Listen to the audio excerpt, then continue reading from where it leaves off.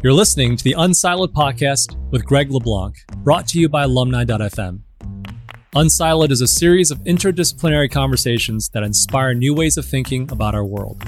So wherever you are today, enjoy today's episode, and here's your host, Greg LeBlanc. Welcome to Unsiloed. This is Greg LeBlanc, and I'm here today with Tom Gilovich, who is a professor at Cornell and also the author of, a lot of books, including the key textbook in social psychology, right? He's co-author along with Dr. Keltner and Richard Nisbett.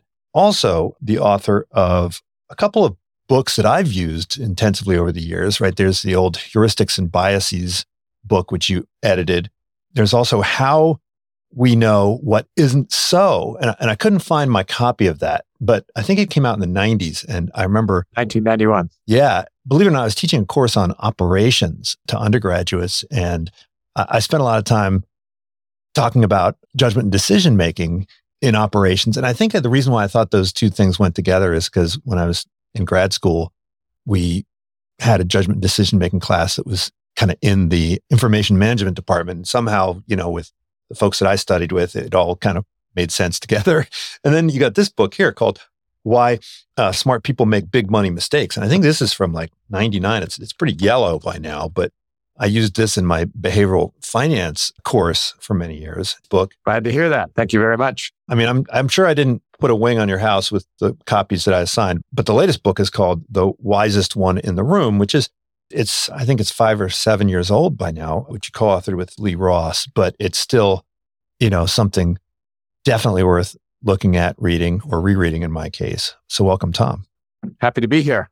Thanks for having me on the show. Well, you've got this textbook on social psychology, but this book here that you co-authored with Lee Ross, you explicitly say that it's a book that combines social psychology and judgment and decision-making. And I think some people think of judgment and decision-making as being about kind of the individual decision-maker kind of operating in isolation, which is why I think economists have absorbed the insights of JDM. Very easy to kind of drag that into the model of the individual decision-making, Robinson Crusoe on his island and so forth.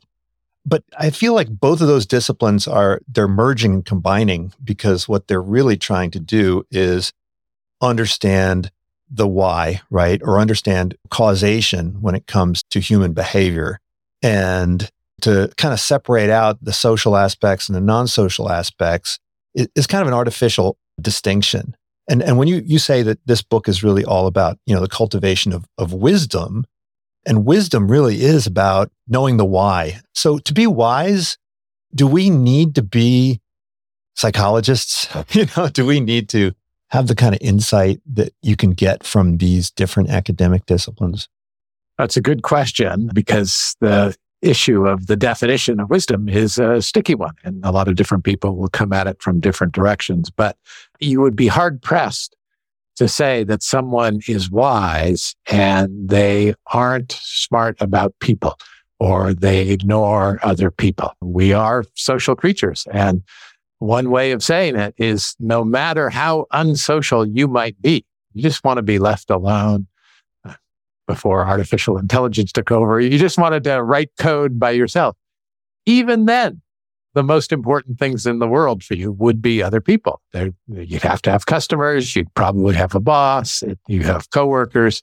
And even if you want to be left alone, good luck with that. We just can't make it on our own. And therefore, to be wise, to be effective in this world means that you need to understand all that we've learned about rational choice, logic, etc., and combine that with knowledge of people. And so, as you noted, the border between this field of judgment and decision-making and this other field of social psychology, it's a murky one, or better way to say it, they just overlap quite substantially. But I think also studying social psychology is a way of studying one's self, right? It's really about understanding oneself. And I think you point out in the book, right, that, we're oftentimes a whole lot better and perhaps more objective when it comes to understanding other people than it comes to understanding ourselves, right? In other words, if we kind of create some distance and look at ourselves from above or, imagine that it was some other person who is doing what we were doing, we would probably come to a more accurate understanding or explanation for the actions that we're taking. So, I mean, is having some distance or remove a way of gaining a better perspective on ourselves as people? Yes, I think so. And another way of saying that is that we've got this incredible capacity to look at things from many angles. We often don't do that, but we have that capacity. And when we do it, it really serves us well. And there's a variety of ways we can look at different angles, but maybe the most important is to zoom in and zoom out. There are times, when we're thinking about ourselves, that's as close as it gets. You're as close to yourself as you can be to any human being. So there's a natural tendency to zoom in, think of the tiny details of what are the particular emotions I'm feeling and what does that have to say about the choice in front of me. We can also zoom out, as you say, and think about, well, what happens in general here? Now we're considering other kinds of things, more statistical regularities. So sometimes the zooming in can have us pay attention to information that can contaminate our judgment. Sometimes it illuminates, of course. So this capacity to be able to both zoom in and zoom out is a remarkably helpful one, and we should be encouraged to use it more.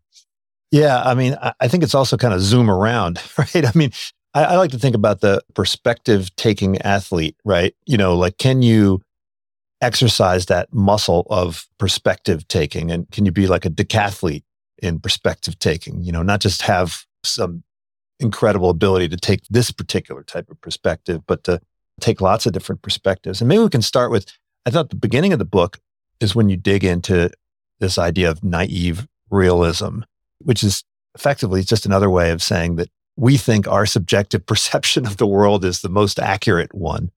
I mean, it seems like this is such a fundamental bias that it almost goes unremarked, right? I mean, because it's so fundamental and so basic. Yeah, I mean, the job of the brain is to represent the world, because that's where we live, in the world.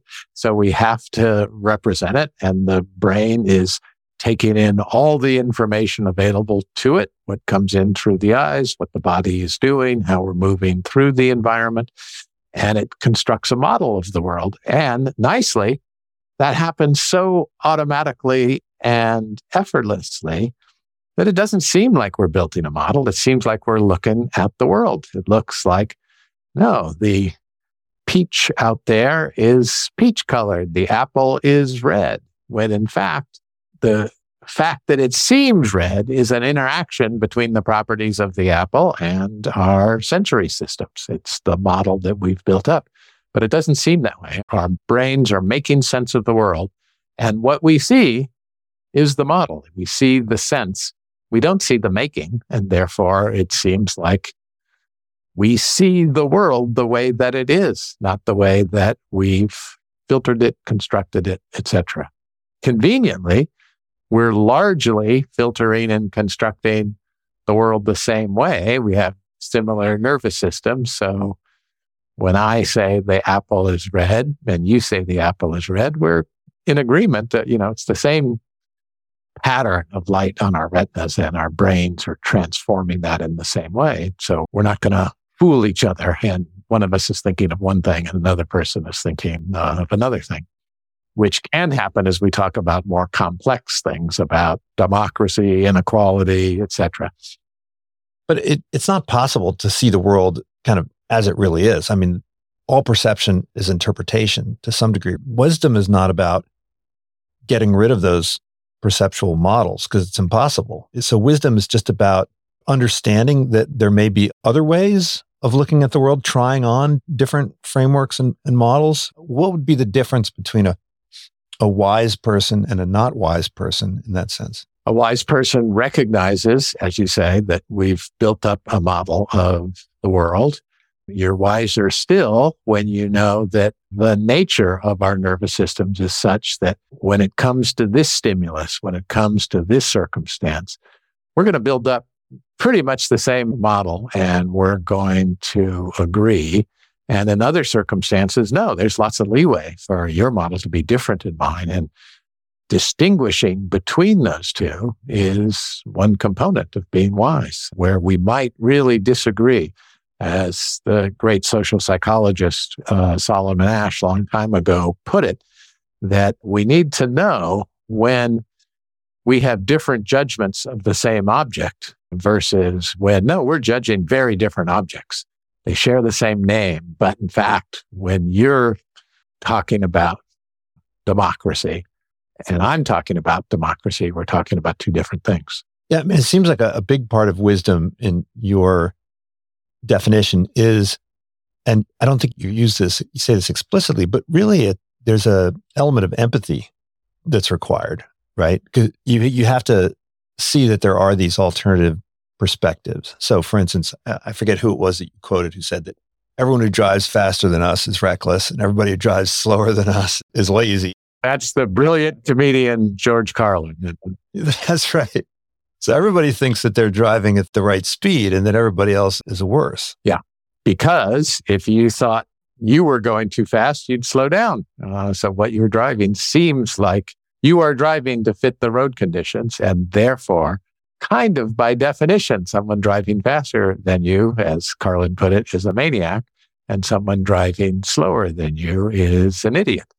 And, that's true of driving, but it's true of so much. The sort of perceptual metaphor almost that he talks about applies to non-perceptual things. So in the political world, if you think the world needs to change in a certain way, you often find yourself sort of in a middle ground where there are some people on your side that want to press too far. And you think, no, you're being maniacs. We're going to lose our cause. You can't push that hard, that fast. It's not going to work. And other people seem like they're dragging their feet. They're idiots. Come on, we got to seize the moment. So Carlin's insight applies much more broadly than to what's the right speed for these driving conditions. It applies all over the map. So how much of this is just kind of conceptual blurring, right? So, I mean, you cite this wonderful study of the folks who are watching videos of protests and they're being asked, are these protesters out of line? And if they're told ahead of time that they're protesting, at an abortion clinic, then if they're anti-abortion or pro-abortion, they're going to come up with different evaluations of the kind of legitimacy of the protesting. But at the end of the day, if the only thing that matters to them is, should I support this or oppose it, then there's two things. What's the protest for? And then what's the manner of the protest? And they're just blending those concepts to come up with the ultimate result. In terms of function, does it really matter, right? If the thing that we're most interested in is like, should we support this or should we oppose this? Why do we care if people are combining and blending and being very sloppy about how they get to their final conclusion? Well, we live in a world in which conflict is inevitable. We teach our kids that, and hopefully we teach them how to manage that conflict.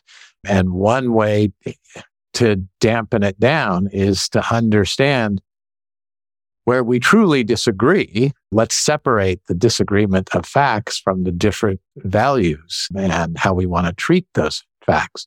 And often we ignore the first part. That is, one person gets so worked up that the other person doesn't see it their way. And the reason is they're interpreting a very different reality. They're reacting so strongly, not to what you think they're reacting to. They're reacting to a different thing. And knowing that is a first step toward dealing with the conflict. We're going to have conflict of interests. We're going to have conflict of values. Let's not add to it this unnecessary conflict or misunderstanding about the facts on the ground that we have to settle. Yeah, I mean, I find in the context of teaching, right, forcing people to take their conclusions and break them down into the various components that led them to this conclusion and exposing each link in the argument tends to, I think, lead to more constructive debate and dialogue. But it seems to only work when the parties are actually interested, right, in coming to some kind of agreement. Do we have any good evidence that making people aware of the kind of sloppiness of their thinking will lead to better outcomes? Yeah, there is evidence. I wish there was more, but there's lots of work on training in the scientific method leaves its mark and makes people better reasoners. When we talk about the scientific method, of course, we mean a whole bunch of different techniques. If you had to say, oh, let's pick one that's most important, it's probably the idea of a confounding variable, that the world presents some relationship to you, that having a happy disposition makes you live longer. Training in these various fields that teach these scientific methods teach you to say, okay, wait a minute. Is it the happy disposition causing longevity? Is it some kind of third variable? That's a habit of mind that you adopt. You don't come in the world with that. You adopt it from that training. And there's evidence showing that you go through that training, you reason about those kinds of problems just better. We're often good naturally at doing that when the fact that the world is presenting you is something you don't like. You're pretty good at going, well, wait a minute, what else might be causing this? But when it's something you don't care about, or when it fits your view of the world, you're pretty blind to that. And that's where the training really comes in. One of the points that you make is that when people look at people that disagree with them, they tend to think that their opinion is a source of bias, whereas their own is a source of, their lived experience leads to enlightenment. Other people's lived experience leads to bias. So how does one remedy that? I mean, is there a way to get people to imagine themselves in different circumstances? I guess this bleeds into the fundamental attribution error. I mean, is an exercise in imagination, an exercise in sort of perspective taking and putting yourself in the shoes of other people, does this actually work in terms of reducing some of these biases? And how does one do it? Is it through exercises? Is it through exposure? Is it through conversation? Is it through literature? What works best? Well, there's a lot of accumulating evidence that the act of face-to-face conversation is very helpful. That part of the problem is that, let's take the case of political polarization around the world and in the United States right now. There are a lot of assumptions that turn out to be false about the other side, that both sides think the other side, for example, isn't all that committed to democratic principles. Now, if I think that about you, I'm going to approach any interaction, or I'm going to think about a policy that's relevant to your side very differently than if I didn't think that. And we live in a world where it's very easy on social media to throw out these things where we don't have face-to-face conversations. And turns out it encourages our worst instincts. We aren't reined in as much. But when we have conversations face-to-face, you sort of say, oh, this person seems very reasonable. And those illusions you came in with don't seem at least to apply to this particular person. And it turns out to be very helpful. So live interactions encourage a kind of politeness at minimum, and even compassion and perspective taking that helps with this in a way that social media broadcasting your opinions out to the world encourages a kind of castigating the other side that isn't helpful.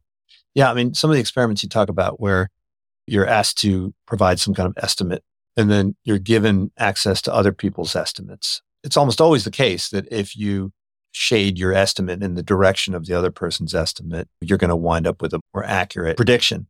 What's the functionality behind kind of closing yourself off to those other estimates? It's one thing to describe the fact that people do this, but it's another to really explain it. Why is it that people are unwilling to give alternative perspectives an equal amount of weight when they're ultimately aggregating these inputs? Yeah, I think there are two classes of explanations, two different reasons that's the case. One is that we live in the world that we live in, and therefore it's not a motivational error, it's an informational error. I get this kind of information. This is what any rational person would conclude, and therefore someone who disagrees with me must be biased in some way. And so how to resolve that? Well, how do we figure out how to give people shared information so there's less disagreement, how to eliminate biased sources of information that you may encounter. That's one kind of explanation, but there's a different one, and there's support for this too, which is we live in groups, and we know that. And we know that lots of the rewards and punishments that come to us in life come from the people who surround us. And therefore, I might even have doubts about, is this policy really right? But if everyone I live with believes this, and it's not going to exact some huge cost to me, I'll say, I believe it too, to go along to get along. And that's, there's evidence that people do that. It's very powerful. That's a kind of rationality, fitting in with the people who are going to butter your bread.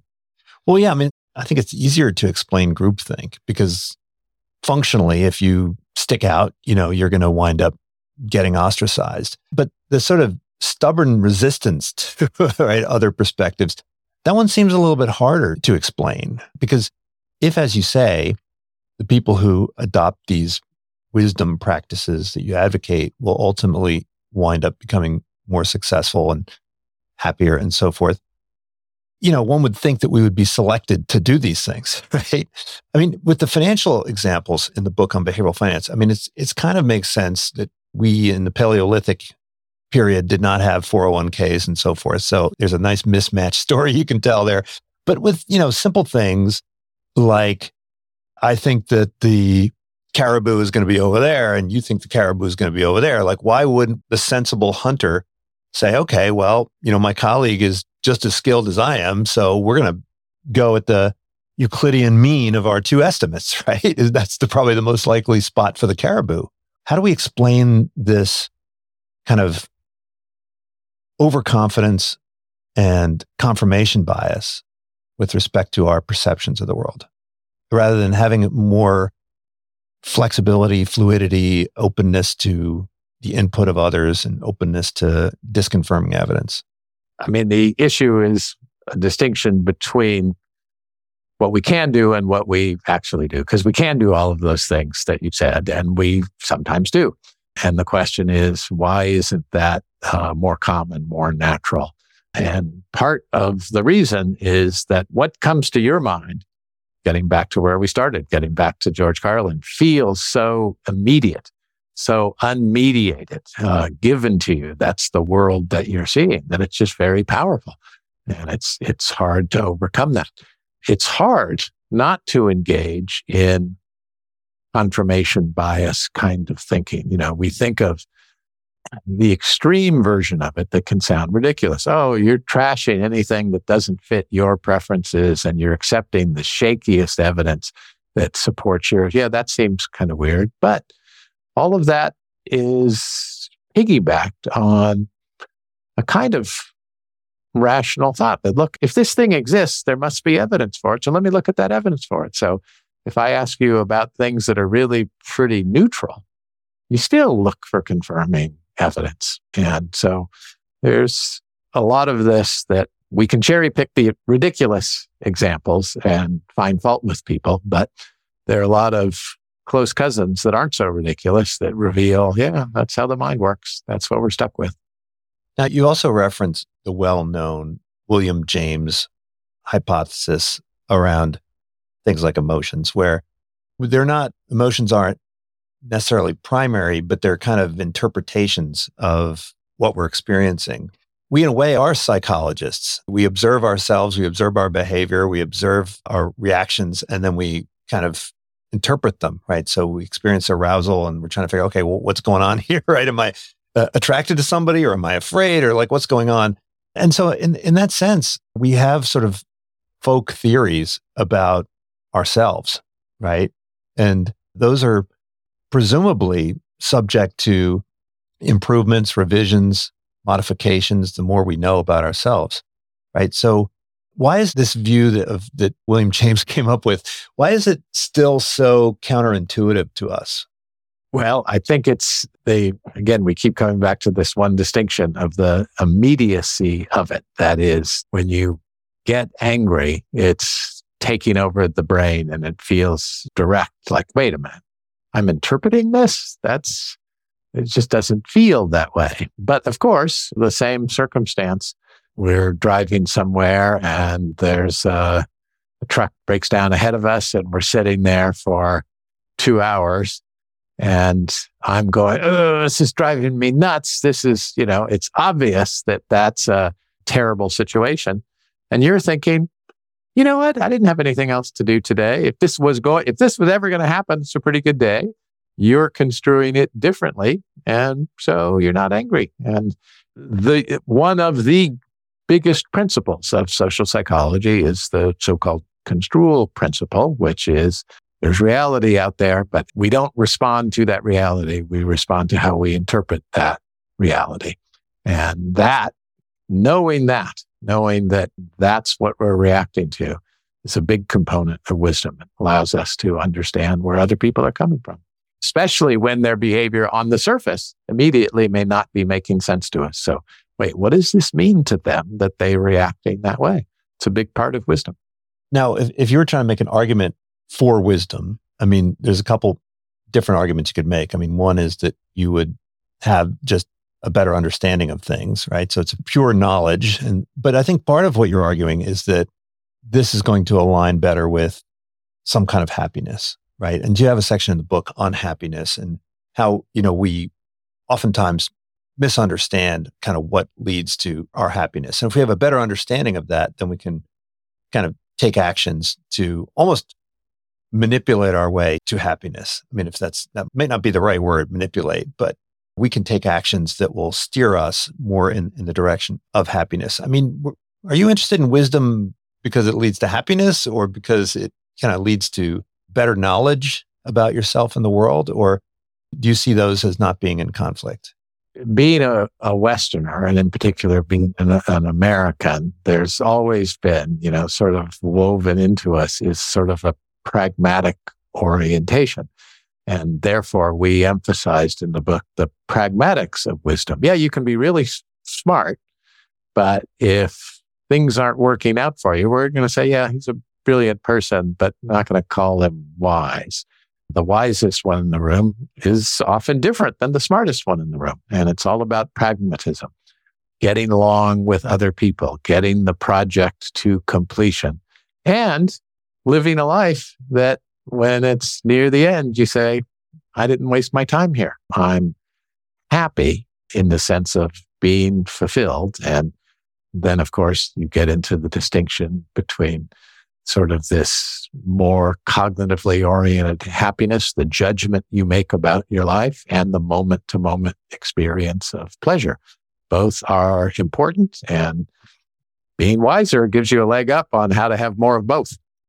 And what we explore in the chapter is what are some of the guardrails on happiness? What are some of the most important principles? Because as Dan Gilbert and Tim Wilson, among others, they were the ones who sort of led this in their work on affective forecasting. We often predict that certain things will make us happy, and we can be wrong about those things. And knowing those misforecasts, boy, that's really helpful.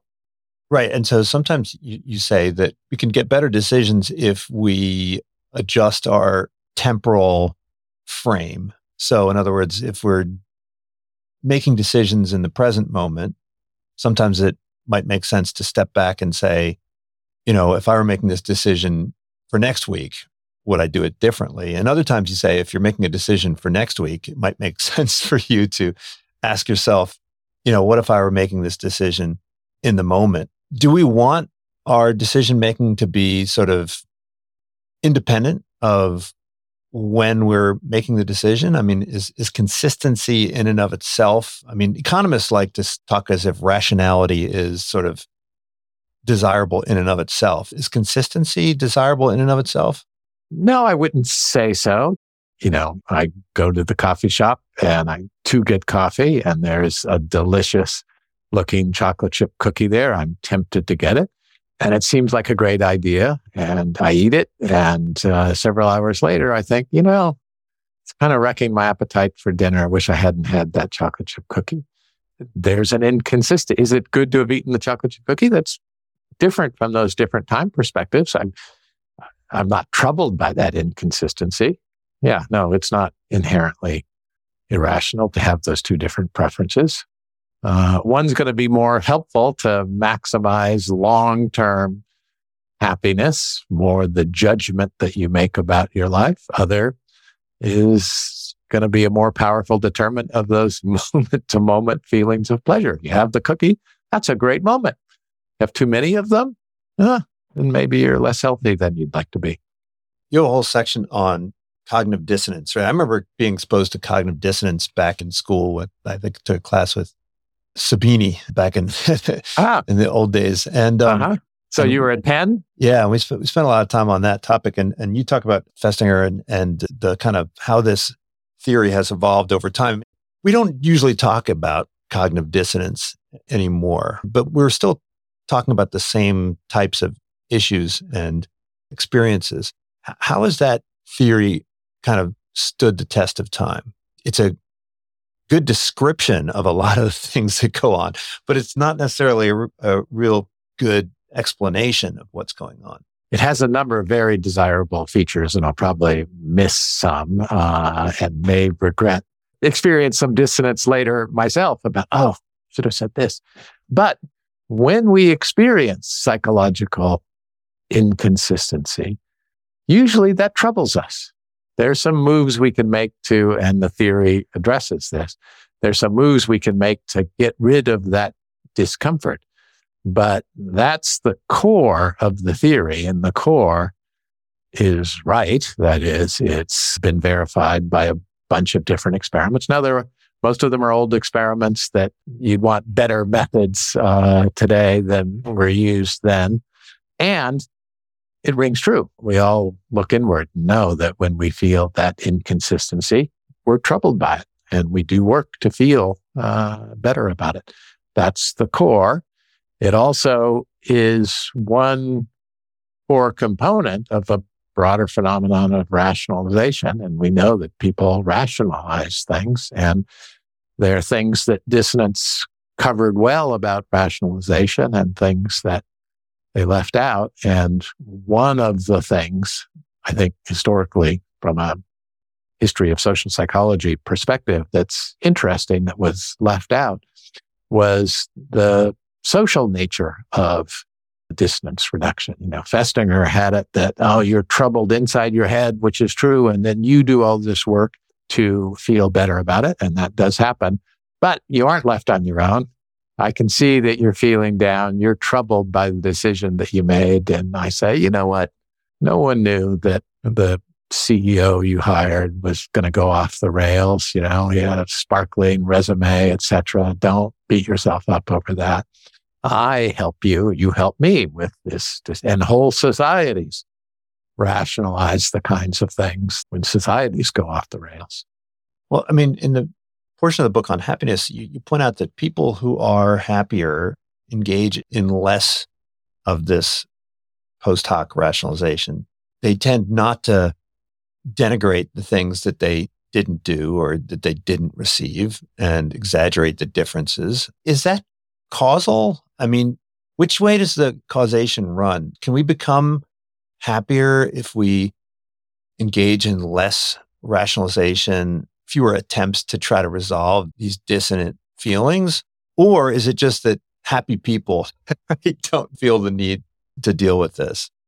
Yeah, it's a good question. I mean, to some degree, these techniques to make yourself happier, the causal area we know goes in that direction. Do these things and you will be happier, because people who undergo cognitive behavioral therapy, that works to some degree. And reframing things is helpful. We know that to be true. And we also know that the happiest people that we know are particularly good at that. Now, that raises the question you raised, like, okay, those happy people. And Lee talked about this as we think of happiness as a trait, which at some level of description it clearly is.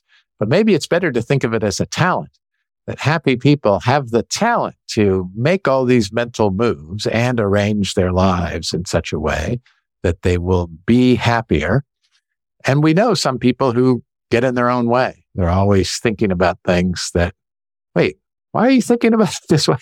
That's the worst possible way of thinking about this if you want to be happy right now. And that's the way they think about it. And so the question is, how much is it? Is that just a function of their underlying biology, that just like some people are talented at basketball because they have the genes to make them talented, some people have the talent to be happy, maybe because they've learned some things that, again, there's evidence to support that. But a big part of it is the genes that they had. John Haidt, in his book, The Happiness Hypothesis, has a nice way of putting it, that some of us have won the cortical lottery, he calls it, and other people have not.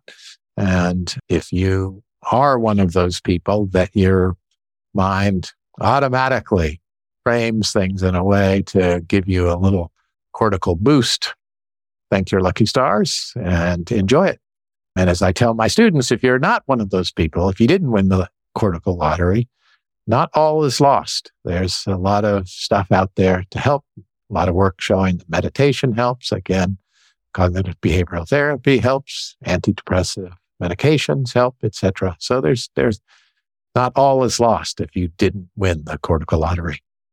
Right. Now, some people would say that, that's just another instance of the fundamental attribution error, right? To say that there are, happy people and unhappy people. I mean, do we overestimate or underestimate the impact of circumstance on one's well-being? That's a good question. There's a lot of research in social psychology that shows that there are a lot of circumstantial determinants of behavior that we very substantially underestimate. But that's not the same as saying that do we underestimate the impact of money on happiness, the impact of brain chemistry on happiness. Each of these questions, that's why there's a science of social psychology, in part to find out what is the real impact of all these things. And some people are interested in comparing that established reality with people's impressions. A big part of the book is really targeting the individual, right? And how the individual can become wiser. But then you also have a section of the book where you try to address some of the bigger problems of disagreement, conflict, global warming even, right? And you argue that a better understanding of humans and a better understanding of what makes them tick is going to better help to kind of deal with these bigger issues. It does seem like with nudge units and all sorts of other organizations that are focused on behavioral change, that there has been a substantial move in the direction of using social science for good. How could we incorporate more of this insight into policy, into conflict resolution, and so forth?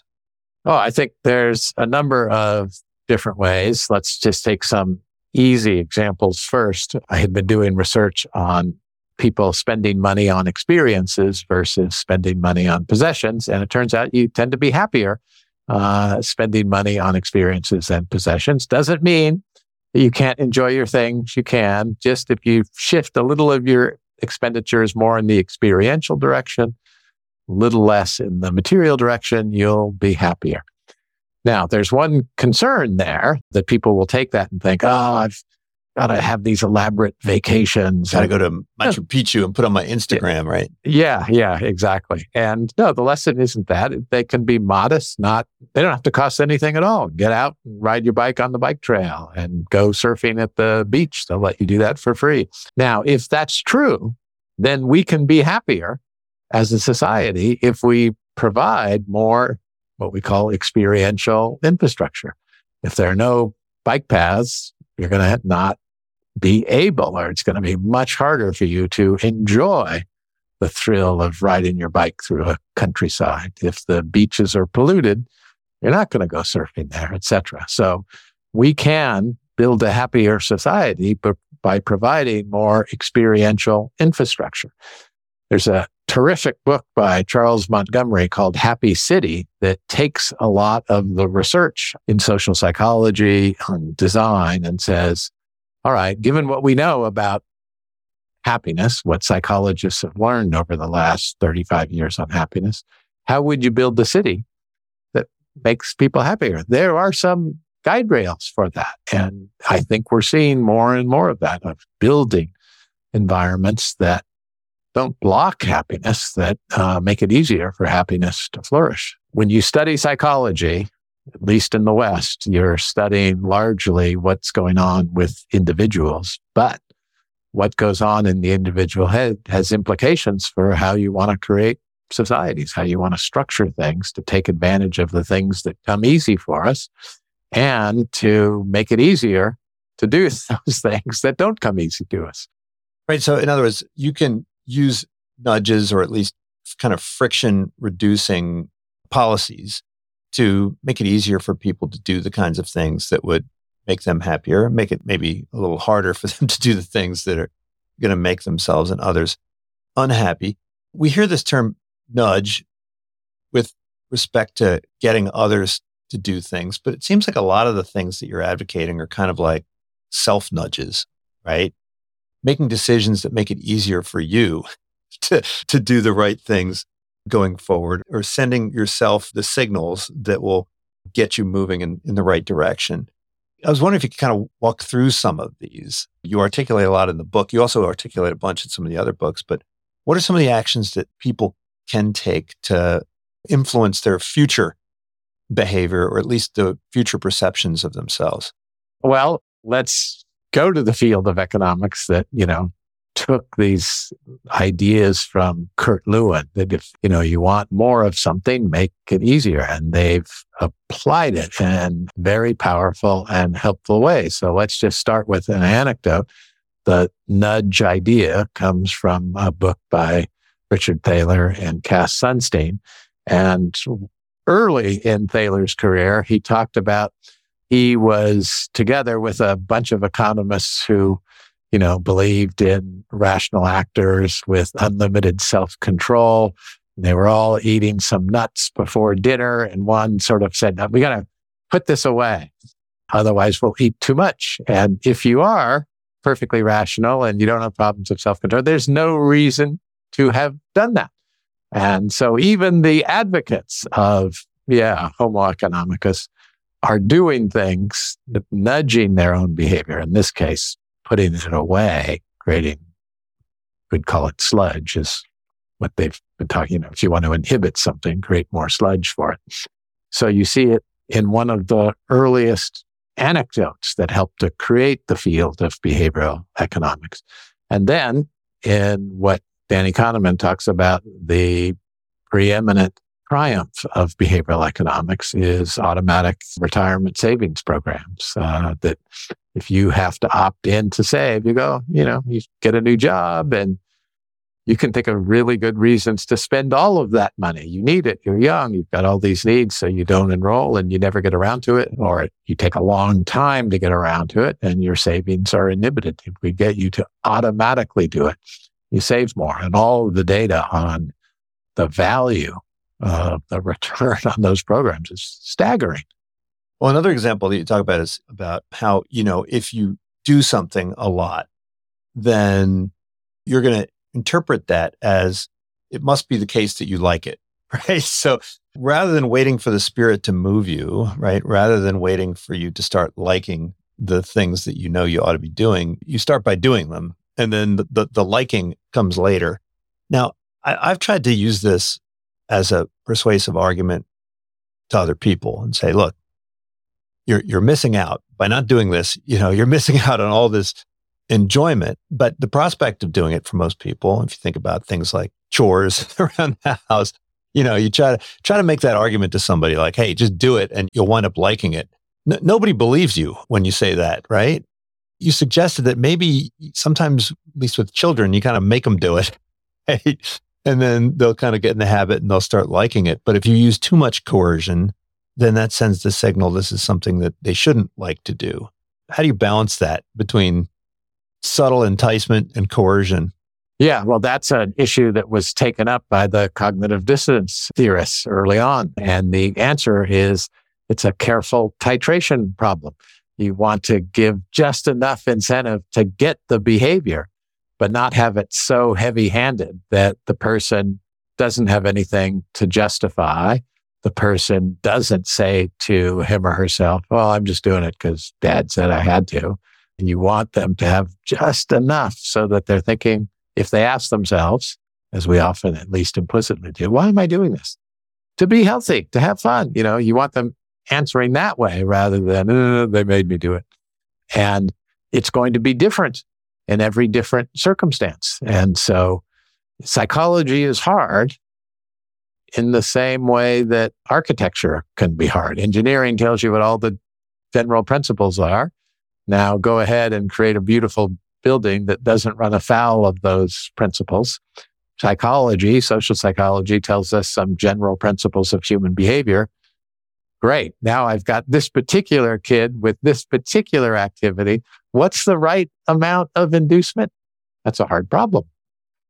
Right. And you had this other example of a university that raised its tuition and the applications skyrocketed, right? I mean, economists are always puzzled by this because this would imply sort of an upward sloping demand curve. And I advised my dean a couple of years back to jack up tuition, to project quality.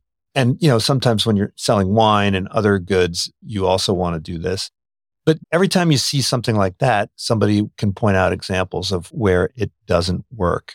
What's the role of theory versus empirics in trying to figure out what to do in situations like this? I mean, are we at a place where we can offer kind of precise predictions about what's going to happen? Do we have enough evidence to identify ahead of time what the consequences will be for these different types of interventions?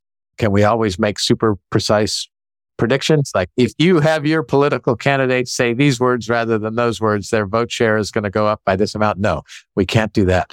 That would be ideal. But there are so many ways in which we don't live in an ideal world. Happily, we live in a world now where it's easier to test ideas and it's not just scientists testing them now. Businesses are testing them.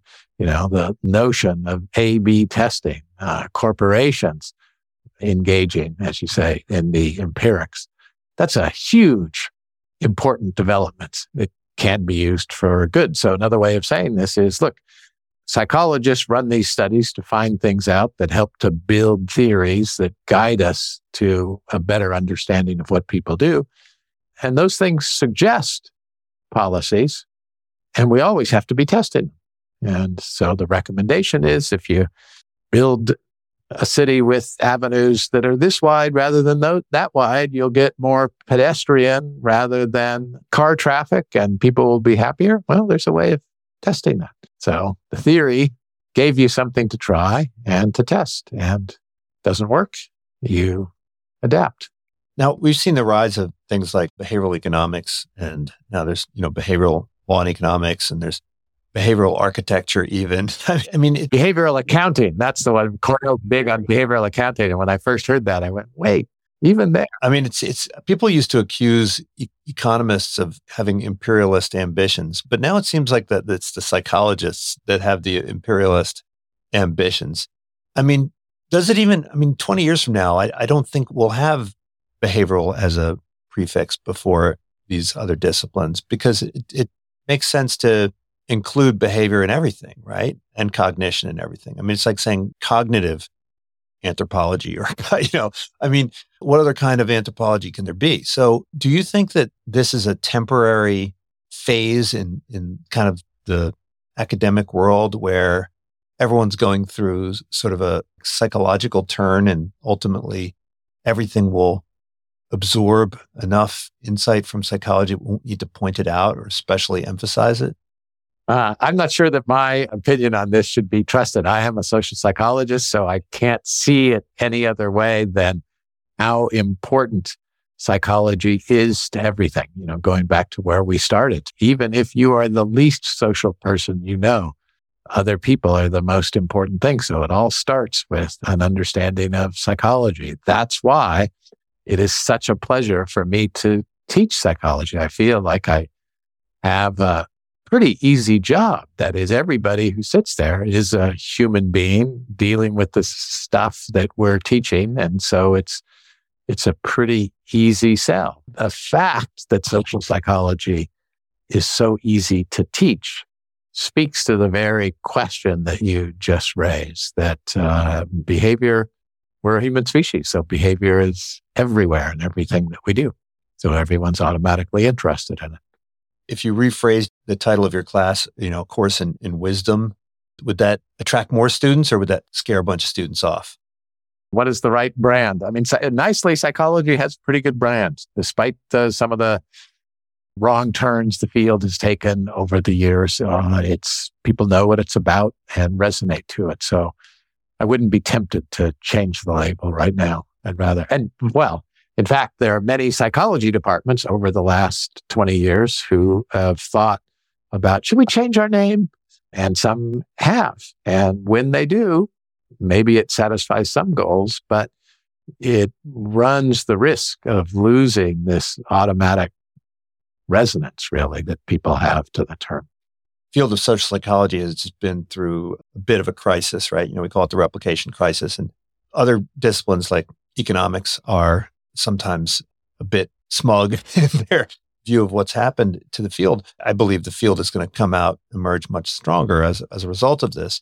But is there any extent to which practitioners in the field itself fell prey to some of the things that you describe so well in your book, right? Such as confirmation bias. Shouldn't we expect social psychologists to be the least vulnerable? Or is this sort of an example of kind of the cobbler and his kids with no shoes? If we're doing it well, we're describing the human condition. And scientists, not just social psychologists, are humans. So they're going to be prone to the same thing. Look, if someone has put out a theory, spent their whole life on that theory, and evidence comes in that maybe it's not so solid, it's a hard task for that person to just back away and go, oh, okay, I accept this new data. They're going to carefully scrutinize it. And most studies have flaws, and it's only across a variety of different studies that you really can see the truth clearly. So they're going to attack it and probably believe it more than someone who hasn't expended all that effort in it. So you're going to see dissonance reduction. You're going to see confirmation bias. You're going to see crowd mentalities in all scientific fields. And happily, all of those fields have practices designed to combat them. And in the aftermath of this replication crisis, we've raised the guardrails a bit in a way that allows the science to move forward in a healthier way. Now, last question. Towards the end of the book, you describe Nelson Mandela, right? This wonderful story about him. And I've read some books on this. And, I think it would be accurate to say that he exhibited wisdom, right? And do you think that the wisdom that a leader like that exhibits is a function in part of self-knowledge? I mean, do you think there's a high degree of correlation between kind of an understanding of other people and an understanding of oneself? Are they necessarily correlated? Should we start with an understanding of the self in order to gain a better understanding of other people? Or should we start by trying to understand other people and then apply that capacity to ourselves as sort of a scientist? It's a good question to end on too, because it gets back to where we started, which is we have this great capacity to zoom in, zoom out, look at things from a variety of different angles. And if you do that well, that's going to give you a better understanding of other people and a better understanding of yourself. So let's look at it from my perspective. Let's look at it from their perspective and so on. That is part and parcel of what wisdom is, turning things around to look at a hard problem from a variety of different angles. And if that's a big component of wisdom, it would be surprising if wisdom was really located in one area rather than the other. Oh, a wise person knows themselves very well and is kind of clueless about other people, or the opposite. That's just not likely to be the case if, as I believe, that flipping, that zooming in and zooming out is a big component of wisdom. Well, I know a lot of people who want to be the smartest person in the room. I think it's much better to try to be the wisest person. And so to become that person, you could start by checking out this book called The Wisest One in the Room. And also, if you have a chance, check out some of these other books. Of course, it's always worthwhile to take a course in social psychology. And if you can't find a nice university nearby, go and grab the textbook and read through that. Thanks so much, Tom, for joining me. Hope to chat again soon. Thank you. This was fun. Thank you for tuning in to the Unsiloed podcast. If you enjoyed today's episode, please give us a 5-star rating and review. To listen to other episodes, please visit our website at www.unsiloedpodcast.com.